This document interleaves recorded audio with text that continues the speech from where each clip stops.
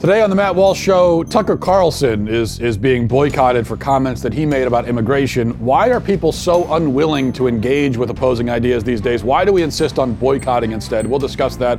Also, a federal judge has ruled that cops and schools have no duty to protect innocent kids.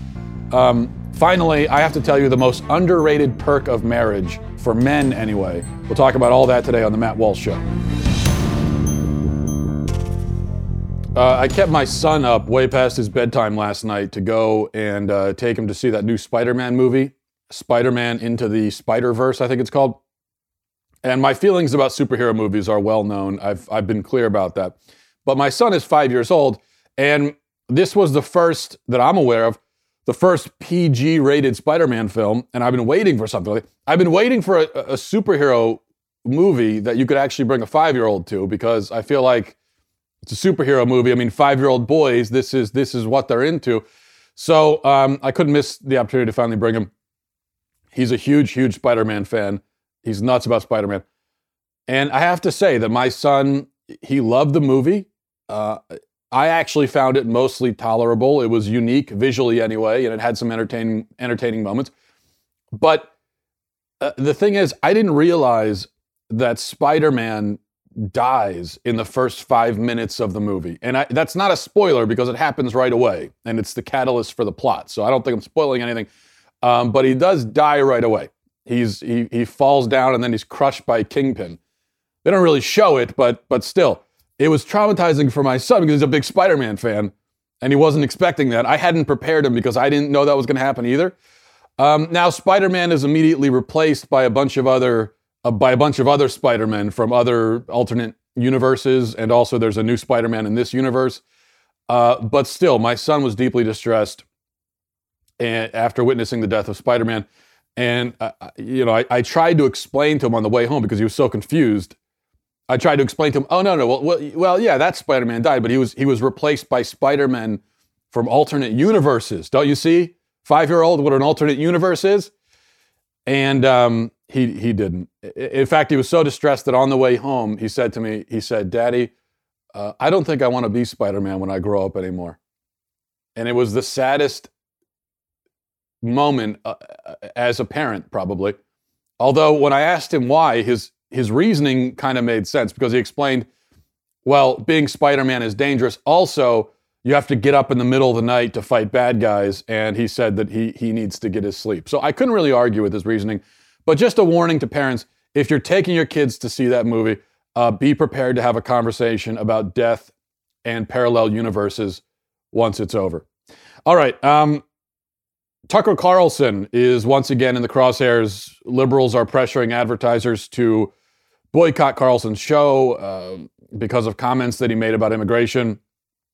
So far, IHOP has pulled its ad, Ancestry.com, TD Ameritrade, I think 8 or 9 others or more have also pulled their ads.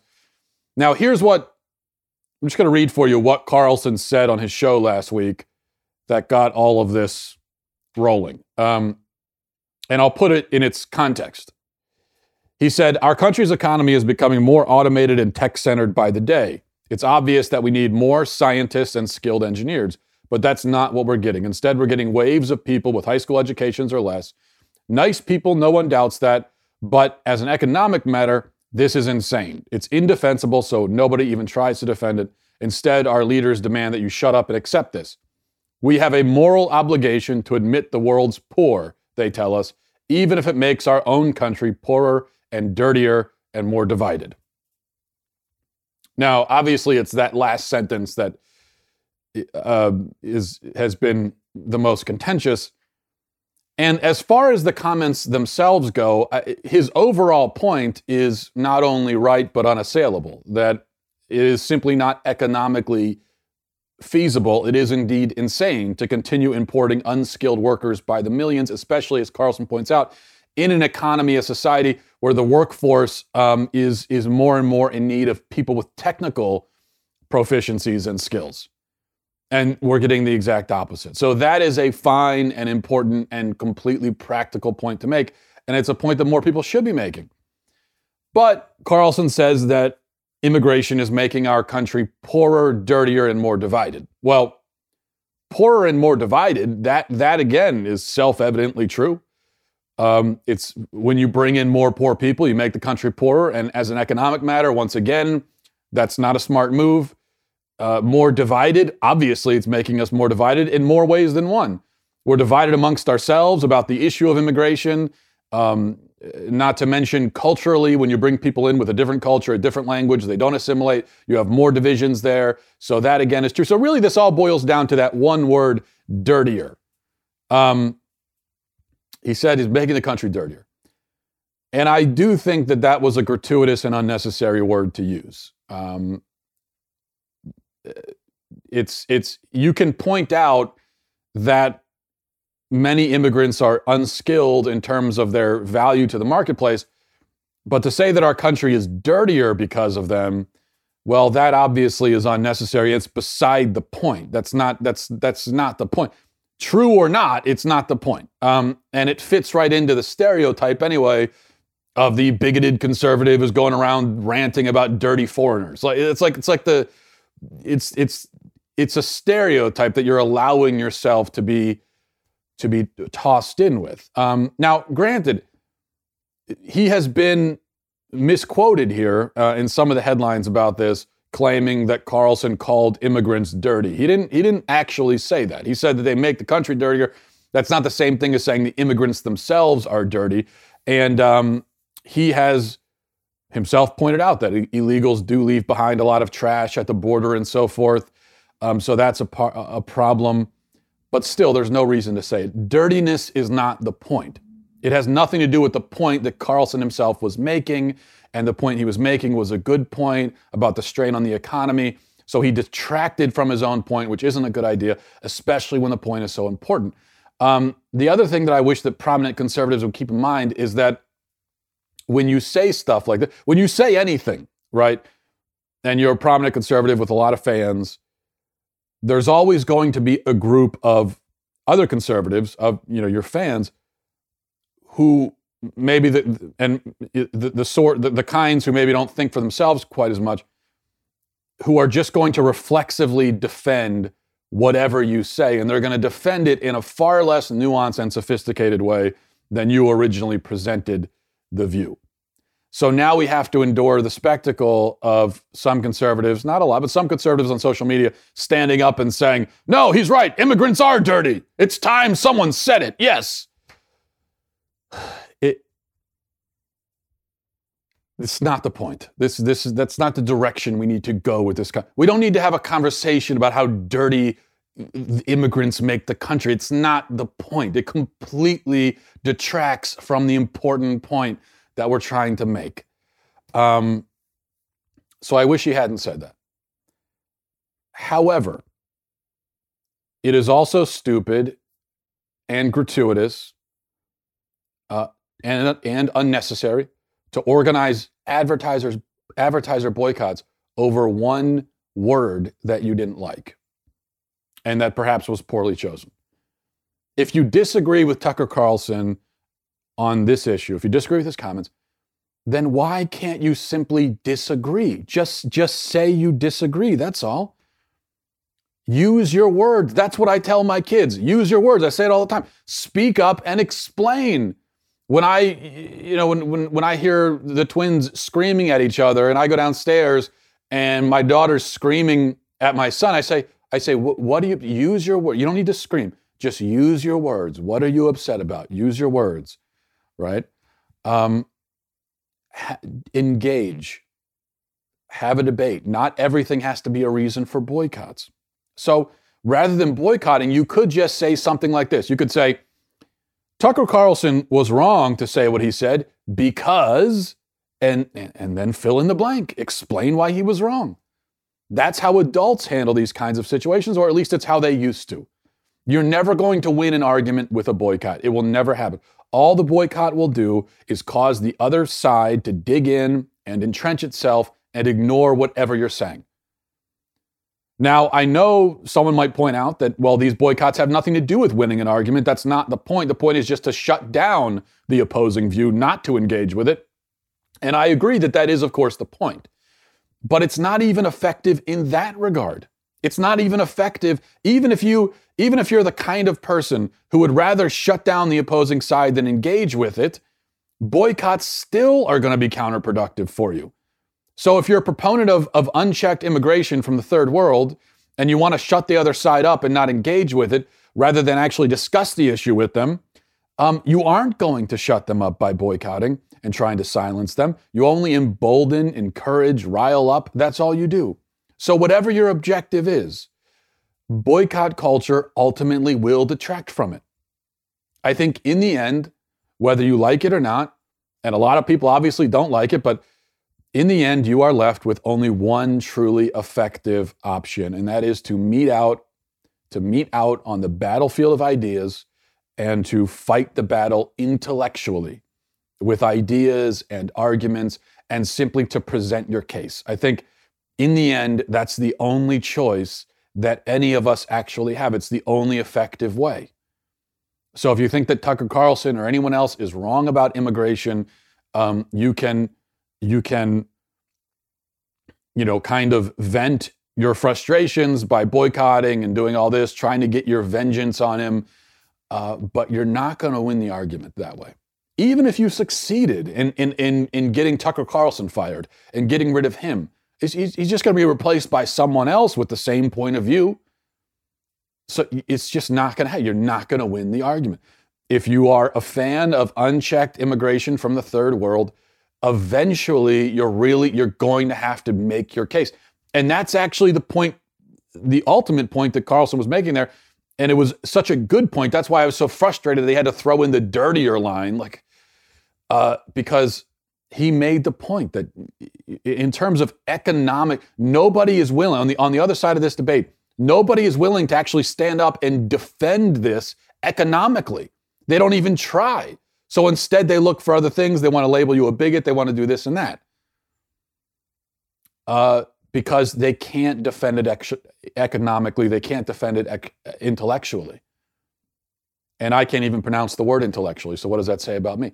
So this is what I say to people on the left. Eventually, you're really going to have to make an argument here when it comes to immigration and pretty much any other issue. You're going to have to eventually actually make your case. This strategy of trying to punish the other side, it isn't going to work forever. You're getting some diminishing returns on it. And I think we're at the point now where it just doesn't work at all. Now, I want to get now to a truly infuriating story here. A federal judge has ruled that cops and schools have no duty to protect children during a school shooting or at any other point, I assume. Yes, that's what's happening. Let me read a bit from the Miami Herald. It says, a federal judge has ruled that Broward schools and the sheriff's office were not responsible for protecting students during the shooting at Marjory Stoneman Douglas High. That liability, the judge reasoned, only works with incarcerated prisoners or others who are involuntary committed, not school children with the ability to take care of themselves. With the ability to take care of themselves is in quotes, according to a motion filed last week by U.S. District Judge Beth Bloom. So you have to be a criminal in the custody of the police in order to warrant their protection. But if you're just an innocent child, well, then you got to fend for yourself. The Sun Sentinel on Tuesday reported that Bloom dismissed a suit filed by 15 unnamed students who say they suffered psychological trauma from the school shooting that killed 17 and injured another 17 in February.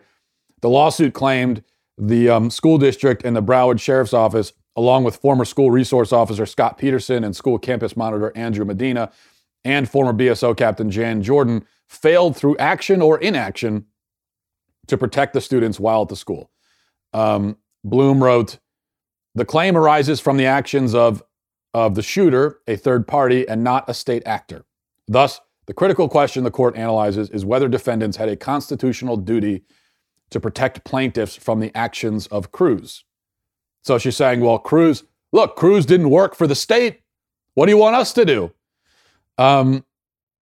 Plaintiffs suggest that the essential nature of a public school's role and control over its students requires that schools provide protection and safety for their students. Yes, that plaintiffs would seem to be correct about that, but not according to Bloom. Bloom says, However, the suggestion that school attendance equates to the level of custody, implicating a constitutional obligation to protect, has been expressly rejected by the 11th Circuit.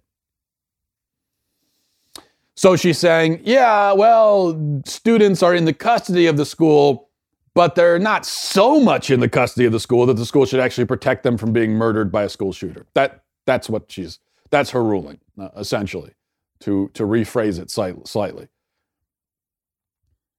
All right, a few things here. Number one, that school resource officer hid outside like a coward while children were being gunned down.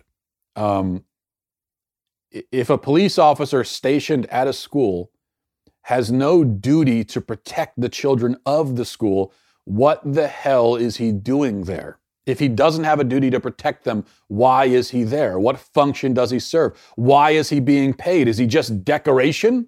Is he like decor? Is he furniture? What is he doing there? If he doesn't have a duty to protect these kids, then what's the point?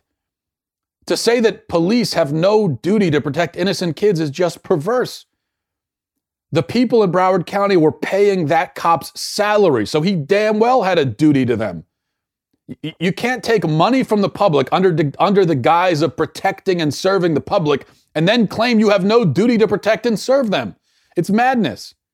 Now, I understand it's true that courts have ruled several times in the past in a similar way, finding that cops have no legal duty to protect civilians. So this is not the first ruling, in this vein. And I find all of those rulings insane for the reasons stated above, that you are being paid by the public to protect them. That's why you're being paid. But we could even put those other cases to the side for a minute. We could say, well, there are extenuating circumstances, so on and so forth. What we're dealing with here is different, or it should be different. Because Peterson was not just any cop, okay? He was stationed at the school. He was a school resource officer. His whole job was to be at that school to ensure the safety of the kids who go to the school. So if you want to tell me that Peterson had no obligation to other people in the community, to like someone driving by or someone in a building next door, well, I would say that that's still crazy because he's a cop, but that's even different from telling me that he doesn't even have an obligation to the kids in the school he was being paid to protect. What? It just makes no sense. As far as the schools go,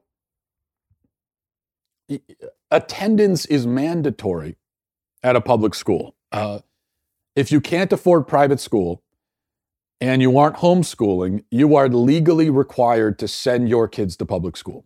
You could go to jail if you don't send your kids to school. If your kids are absent from school, unexplained absences for too many times or for too long, you could be put in jail for that. So the schools stand there and they say, give us your kids. You have to, you must, you have no choice. And now they claim they have no duty at all to protect our kids while they have them in their custody after insisting under force of law and penalty of imprisonment that we should put them in their custody. That, again, is just madness.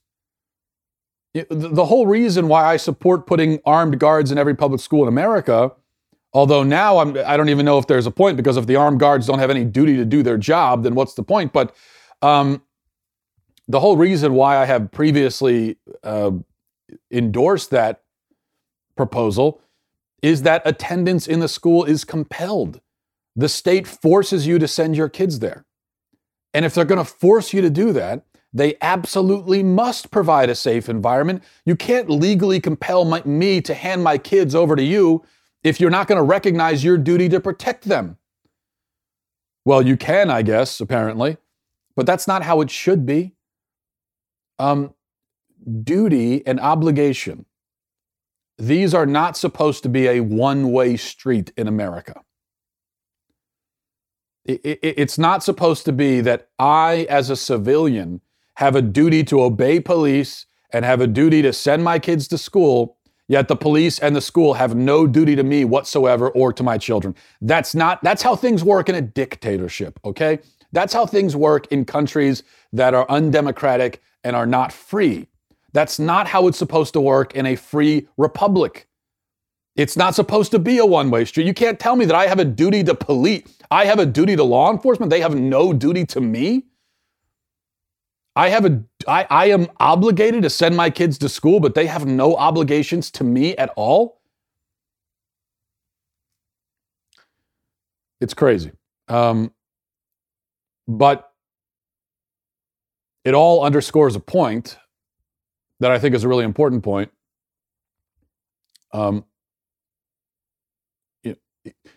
If nobody has an obligation to protect you, apparently, even the ones who ostensibly are being paid to protect and serve, or even the people who demand that you hand their kids over to them, they don't even have a duty to protect your kids, apparently.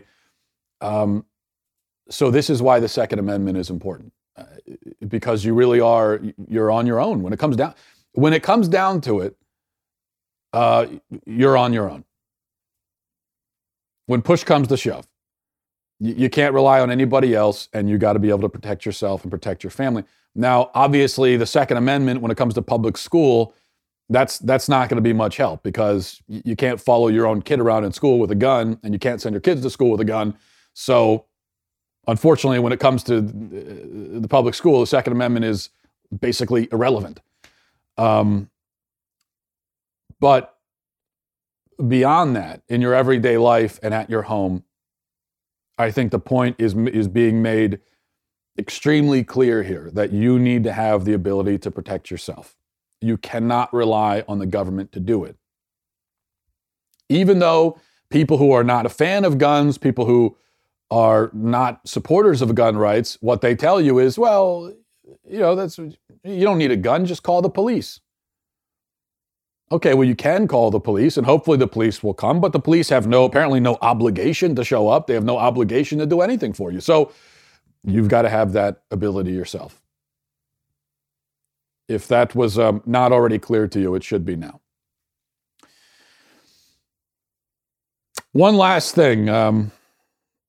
As we gear up for Christmas, and I'm wearing as you can see, my beautiful Christmas sweater, Make Christmas Great Again, although Christmas was always great, of course. I feel it's worth saying something as we are just a few days before Christmas. And I was thinking about this week, that there are a lot of underrated perks of marriage, benefits that aren't discussed very often. And I think that some of these underrated benefits and perks of marriage, the reason why they aren't discussed is because they're kind of one-sided in favor of either the wife or the husband. So nobody wants to talk about them because it might alert the other side to the iniquity here. But I have to mention it anyway, because it's so wonderful. All right. Here's the thing, men. If you get married, you will never have to go Christmas shopping again. It's great.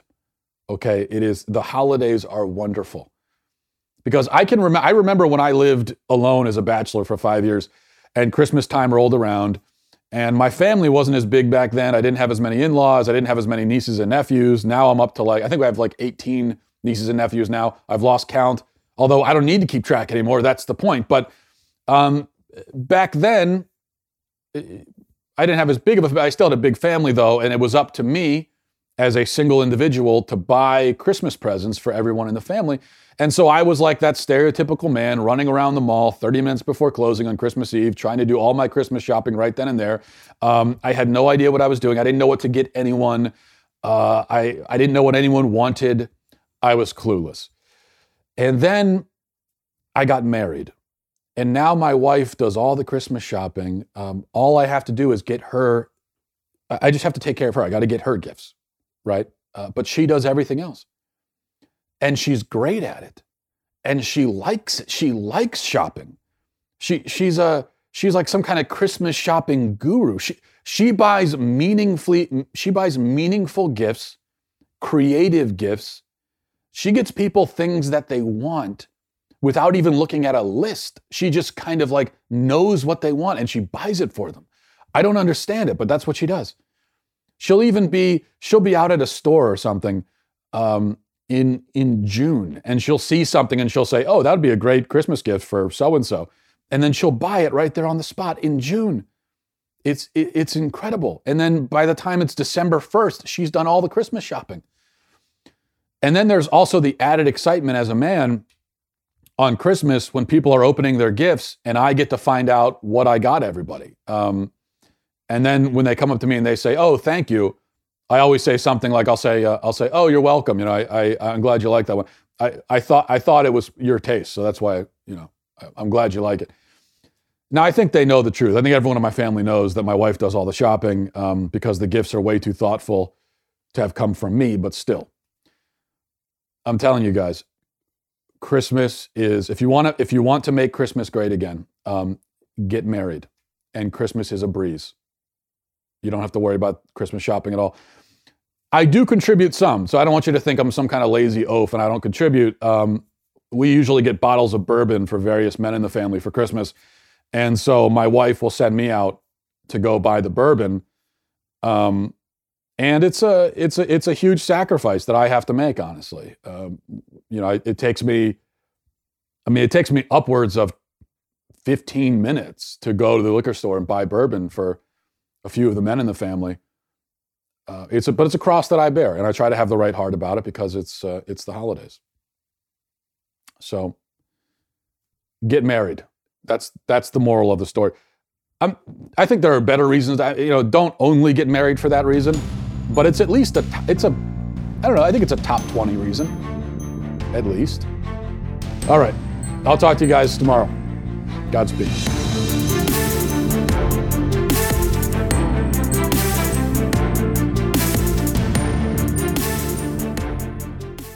I'm Michael Knowles with The Michael Knowles Show. Democrats embrace their identity as the party of white men. President Trump signals he's willing to cave on the wall, but at least Republicans just voted to free thousands of criminals from prison. Today is opposite day. Check it out at dailywire.com.